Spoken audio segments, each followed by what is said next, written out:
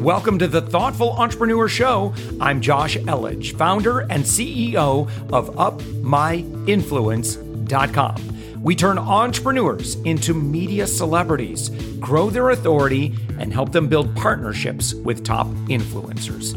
We believe that every person has a unique message that can positively impact the world. Stick around to the end of the show, where I'll reveal how you can be our next guest on one of the fastest growing daily inspiration podcasts on the planet in 15 to 20 minutes. Let's go.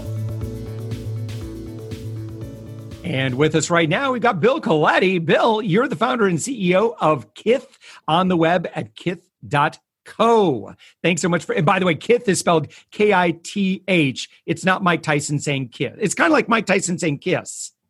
It is. I'd like to kith you.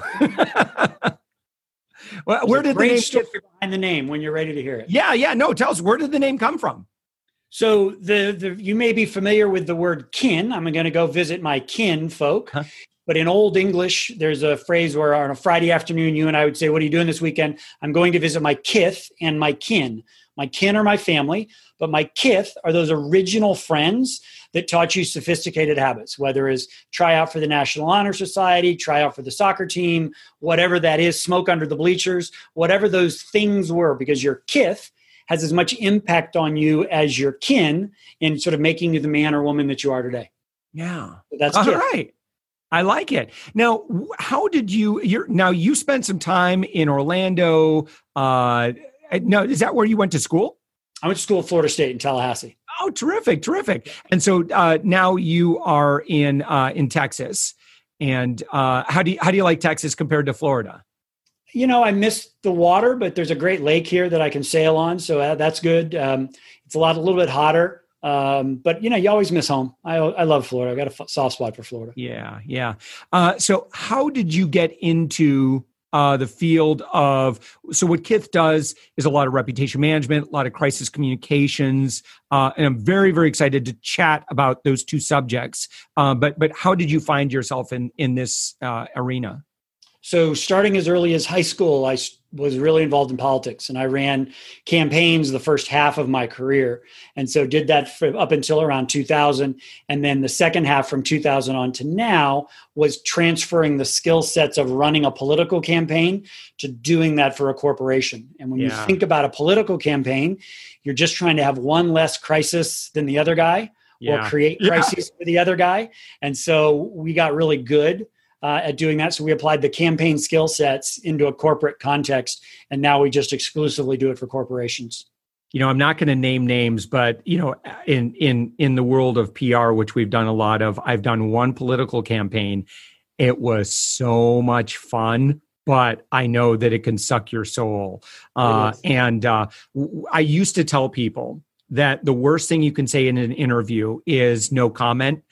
I no longer say that because of the mess that we were. So our client's opponent was doing a lot of shady stuff for a lot of years, and he was just kind of good old boy network. Really, never got called out on it. Technically not illegal, but definitely, come on, that's scummy. So we got some reporters connected in on what the guy was actually doing. And, we had to, it was a little complicated. So we had to really kind of break it down and explain it to him. And no, this is exactly what he's doing. And so the best moment was in my TV work that I've ever done for a client was we got this petite little reporter, probably 25 years old. And so she's interviewing this stodgy old white dude, been in politics for 30 years, 40 years. And so she starts asking him questions about this little shady housing thing that he was doing on the side with his family members. And he gets really agitated. And she presses him on it. And I'm like, oh, you go. And then, so he's like, all right, that's it. And so, when someone's wired up and their lavalier microphones underneath their shirt. So he spends like 20, 30 seconds. Oh, this interview is over. And he's like trying to get this microphone off, and he's getting red in the face. And she's just standing there with the microphone. She kind of looks at the camera like, I can't believe what's going on right now. And she's, still trying to like keep him focused on answering the question. He's like, I'm not answering. And he's like storms off. The camera thankfully wasn't wired in. So they actually follow him through the hallways as he's storming off into his office, slams the door in her face. She turns around and looks at the camera with her microphones like, I guess he doesn't want to answer any questions. So, so to my client, I'm like, cut it. That's all you got to do is just take that news story and run that on social. You got it. There's no way you're going to, this is yours to lose at this point. Sure enough, he upsetted someone, an upset victory. Guy, again, beat a 24-year incumbent. It was in Central Florida, or where was that? Seminole County. I'm starting to get a little warmer on who it is. Like I feel uncomfortable because I don't want anyone coming to kill me. All good. We'll do that when the recording's off. No, it's all good. I'm with you. I'll tell you the adjacent story. All right. Yeah, please. I'm sure you've got some amazing stories of that, spending that. Yeah. So you created a crisis. Yes. And the opponent had to deal with a crisis. Dealt with it horribly. Into a could corporate not have dealt with it any worse. Yeah. So we do that in a corporate context. It was his arrogance that kept him from recognizing that, listen, it doesn't matter how long in your position or who you are, like you still have to account to the people, and you still have to be ethical, and your perception of what things look like, even if in his mind, he didn't think he was doing anything wrong, his arrogance led it to believe, oh no, I'm doing everything wrong right now. Yeah. Insert United Airlines with Dr. Dash. Insert BP with Deepwater Horizon. Insert, JP Morgan, fill in the blank. He, that you just said. So we now we do that, but we do it now in a corporate context. All right. So what, in terms of clients that you work with today, would you mind sharing, by the way, you have a very prestigious book of business. Would you mind sharing maybe a few clients that you've had the opportunity to work with and kind of what that's been like for you? Yeah, so we've been with Kith 6 years now. We're heading into our 6th year as a firm, and then I ran a global crisis practice at a big PR firm. And so we've had the opportunity in Kith to work with some great companies, Cargill, particularly their animal protein business, American Express, the College Board. The one that we're really fond of is the Master Court of Sommeliers. And so if you saw the movie Psalms, the guys that do the wine tasting, those guys, Essilor Luxottica, which is the eyeglass manufacturer that's there, some gaming company called Rally Cry. So we've done some Shell as a current client, Home Depot. Wow. So we've got some great clients. We're really proud of what we've built. How did you, obviously you had a background, where you had a good reputation, and then, so you're working with, a pretty prestigious firm for a while. How did you make the transition to going independent again with Kith? Yeah, so necessity is the mother of invention, and I'm sure I'm not the first entrepreneur to say that. I didn't wake up as a 10-year-old and say I want to be an entrepreneur and run a paper route. I just sort of stumbled into it. Yeah. So we were at this big firm. Our firm got acquired by a larger firm. Our leadership team took over the larger firm. And it just culturally wasn't right. We went from 150 or so people to 3,000. And I just didn't want to manage that environment. And we were publicly traded, so there's all those downward pressure. And then got passed over for a senior leadership opportunity, a greater role than I had at the time. And I just said, I got to go do something different. Yeah. And I didn't want to go get another job. I was pretty hard to employ already then. Now I'm kind of a feral cat, so I probably can't ever get employed. So the necessity of starting my own thing is I took a couple clients with me and just traded time for money in those early days, and lived on about $12,000 a month, and then have now grown it into an agency. So it was sort of classic. A lot of people that I know have done that. Left a big firm, took a couple clients, incubated it, and then hit a couple forks in the road. And I made the right choices each step of the way. Yeah. Yeah. So when you when you went, you said, listen, this isn't working for me. Did you already have a network where you're like, listen, I'm just going to, kind of burn the ships right now. I'm going to build my own thing here. Did you already have a book of business that you were able to jump into pretty quickly? Yeah, I made a lack of courage move right in that intervening time where I went to join into a partnership with some guys because I really lacked the courage to do it on my own, being very candid. And that lasted about 10 months. And we just were not aligned philosophically. We weren't aligned around how we want to approach customer service. We weren't aligned on how we want to go to market. And so that was kind of a 10-month waste of time. And then I made a step and did take a couple clients with me. And that was the starting place of Kith. And that's where it got born. But my immediate step from big firm to quasi entrepreneurship was actually joining a partnership. That was a little bit of a mistake. I should have put the parachute on and jumped. But I just sort of jumped off a footstool instead. Okay. So, and then what do you do? Do you mind sharing? Like, how did you acquire some of the amazing clients that you've been able to work with? Yeah. So we do content marketing. We do webinars. We do all kind of this classic things that we're supposed to do in this sort of modern age of digital marketing. The reality is we did a study of all of our past, like 50 past clients that we've had. 90% came from referrals. And they just either lawyers or partners or allies, former employees, former colleagues, former clients, all cross-referring. So we have grown really, really based on referrals, which is wonderful, but it is remarkably finite. It is my list of people I know is finite. You can count it. Hopefully it's big, but it's a very finite list. So we've gotten here where we are, not because of any amazing content marketing or any amazing of that social stuff that we're all supposed to be doing, but I've gotten here because of referrals. Yeah. Wow. So how does one get themselves in that position where they can get so much business just from referrals? Yeah. I mean, you said it earlier. I've been blessed with a great career. I mean, I've had an amazing career from the first campaigns that we ran. I've been a good friend to clients. I've been a good friend to competitors. I try to be really generous with my time, with my talent, with my treasure. And so I don't have any secret recipe, but I think I do good work. And when people call and ask me for something, I try to be generous in response. Yeah. Whether that's a job recommendation or a brainstorming session or a what if, or and the meter's not always running. So clients call and say, "Hey man, I know we're not paying you for this, but do you have a perspective on this?" And I'm like, whatever. I give it away all the time. I give away probably more than we sell.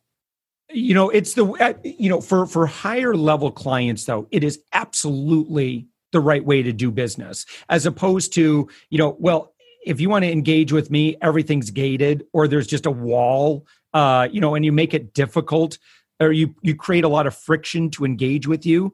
It should be more friction to not engage with you, and it should be just this, this trust, right? And so if someone feels like you just trust them and you're just there because for you want the outcome for them, and the revenue is just, the money is just a formality. Me getting paid, well, yeah, of course I'm going to get paid for my work. But listen, what I'm more excited about is this outcome that we can do together.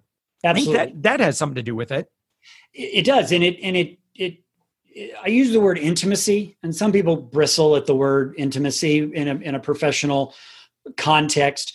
But no, what we do is pretty high stakes. A lot of people need me to be my best when they're at their worst. And I'm very empathetic, and empathy is a big part of intimacy. And so we really care. And I care about the people that we work for. We have the luxury of being choosy, which is nice. But the next big question, particularly for what you do and the folks that listen and really learn from you, is scale. It's hard to be intimate and to care at that level of connectivity 24/7, because you still, to a certain extent, are trading time for money, and scale becomes a great challenge. Mm-hmm. And that's where I live right now. I live at the intersection of intimacy and scale. Yeah. That's and our own, and I'm going to ask you about your own kind of the services that you provide, and I'm really excited to chat with you about again credibility and that sort of thing. But for us, I think there's such a need in the marketplace. And that's actually where we spend most of our time now is helping people balance that scale versus, how can you keep your relationships with your clients and your audience authentic without, this kind of this sales funnel kind of where you're just treating everybody like a number. Like nobody wants to be treated like a number. And I think that's another part of it is, giving them a very authentic and warm, relationship and being able to handle it. So, hey, Bill, would you mind talking about, you have a great tool here and you really got my curiosity. Maybe you can help me. I want to know my cred score. How do I figure that out? So on our website is what you're referencing. There's a way that you can actually, as a company, it's enterprise driven for the most part, is that it looks at these 7 characteristics that come from some original research that McKinsey did back in the 80s. What are the 7 key characteristics of successful companies? And we actually have created a diagnostic where a company can go in, honestly self-evaluate where they are. And cred, is all about reputation. And it's a diagnostic tool to understand your corporate reputation. You can do it, fill out the questionnaire. I believe it's 20 questions or so. And then it'll spit out a number and we'll compare you to a bunch of other databases or a bunch of others that have taken it in our database. And it'll give you a sort of a bench line of where do you stand on these 7 aspects that are critical into developing your credibility as a corporation. Yeah. So what would be some of those things that someone would be graded on? Yeah. So there's the 7 S's. It's pretty comprehensive, but it breaks simply down into sort of soft skills and hard skills. And then at the very center of it is shared values. Are you aligned around shared values is the root of it. Then it talks about systems and staff and procedures that you have in place. Then it talks about sort of a number of other sort of aspects of the company. So it's these 7 S's that McKinsey first put together. And it really gives you insight both at a mechanical level, structural level, but it also gives you sort of also an insight on sort of the softer skills. So there's a hard side, a soft side, and then at the bullseye is this notion of shared values. So this is more than just a clout score. No, it's a lot deeper. I miss clout, to be honest with you. Yeah, net promoter. It's not net promoter. It's not clout. Now, this is very personal, but it goes to an operational level about how confident are you that Joe, your spokesperson, is up to the task. It also says, is your CEO up to the task, which is a very different question than spokesperson Joe being ready. Excellent. So when folks come to you, are they usually coming to you because they're in the middle of a crisis, or are they just like, we want to be prepared for the worst? Yeah, it's about 70-30. 70 find us in a moment, in a state of crisis, either pre-crisis, we know this is going to be a problem. We're in it and we need help. Sales cycles are very short with those guys. And then there are some folks that are immediately post-crisis. And that's the new frontier for us, is that we really want to work with companies that said, that sucked. Let's never do that again. How do we get better? And that's this new frontier that I'm most excited about, is this transformation journey. Something that we're going to launch in October as a firm that we're really, really excited about, is that how do companies either have a crisis or know that they can have a crisis? What is the transformation to create reputational resilience? So that's the sweet spot. So the answer to your question is 70% find us in crisis, 30 find us in some sort of pre or post state of crisis. Now, I think the standard advice on crisis comms is have a plan, anticipate every possible thing that could go wrong, and have an SOP ready to go. Is that generally the idea, or is there more to it than that? There's actually less to it than that. I don't think that. So we were working with a major corporation, major retailer, and I walked into the head of communications office, and she had at least 35 1-inch white binders that covered about 4 feet on her shelf. And there were these binders that was malfeasance, sexual harassment, data breach, plane crash with the CEO, data loss. So she had 35 of these things. They called us, and it was crisis 36 that she called me about. It was none of these things built on the shelf that was there. And so I don't think having an infinite number of plans for infinite permutations of crazy things that could happen is the right thing to do. I really think we can simplify it. And I think there are 2 equations that I look at it. Basically, a crisis is about managing input and managing output. And there's a lot that goes into managing input. And there's a lot that goes into managing output. The other thing is this simple equation, and if all companies would do it, it would really be great, is that the key differentiator between good and great is speed. How fast you fill the vacuum in the marketplace.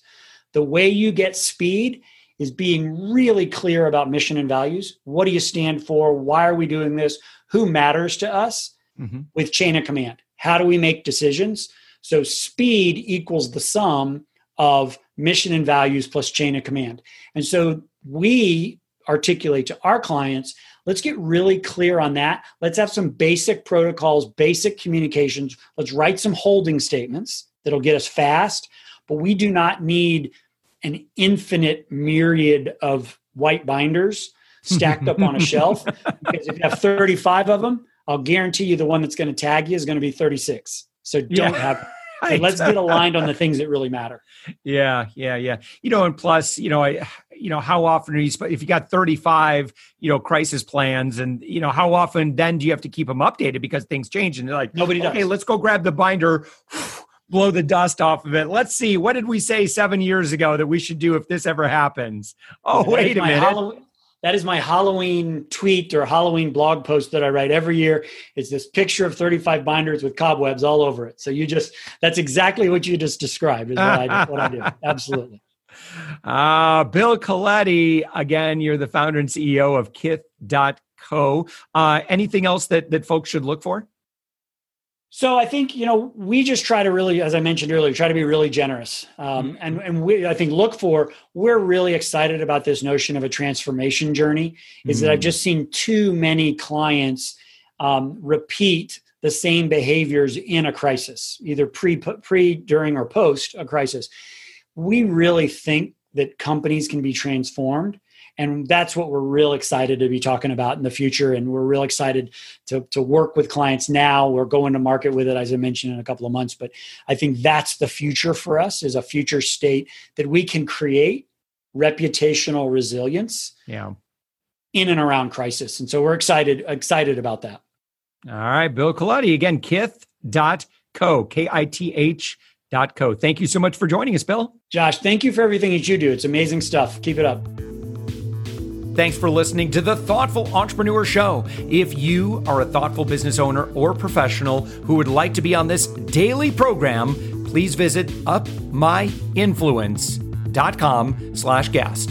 Now, if you've got something out of this interview, would you share this episode on social media? Just do a quick screenshot with your phone and text it to a friend or post it on the socials. Now, if you do that, tag us with the hashtag UpMyInfluence.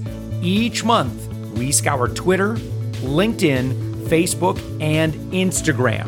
We pick one winner from each platform, and you get crowned king or queen of that social media. Now, what do you win? We're going to promote you and your business to over 120,000 social media fans, totally free.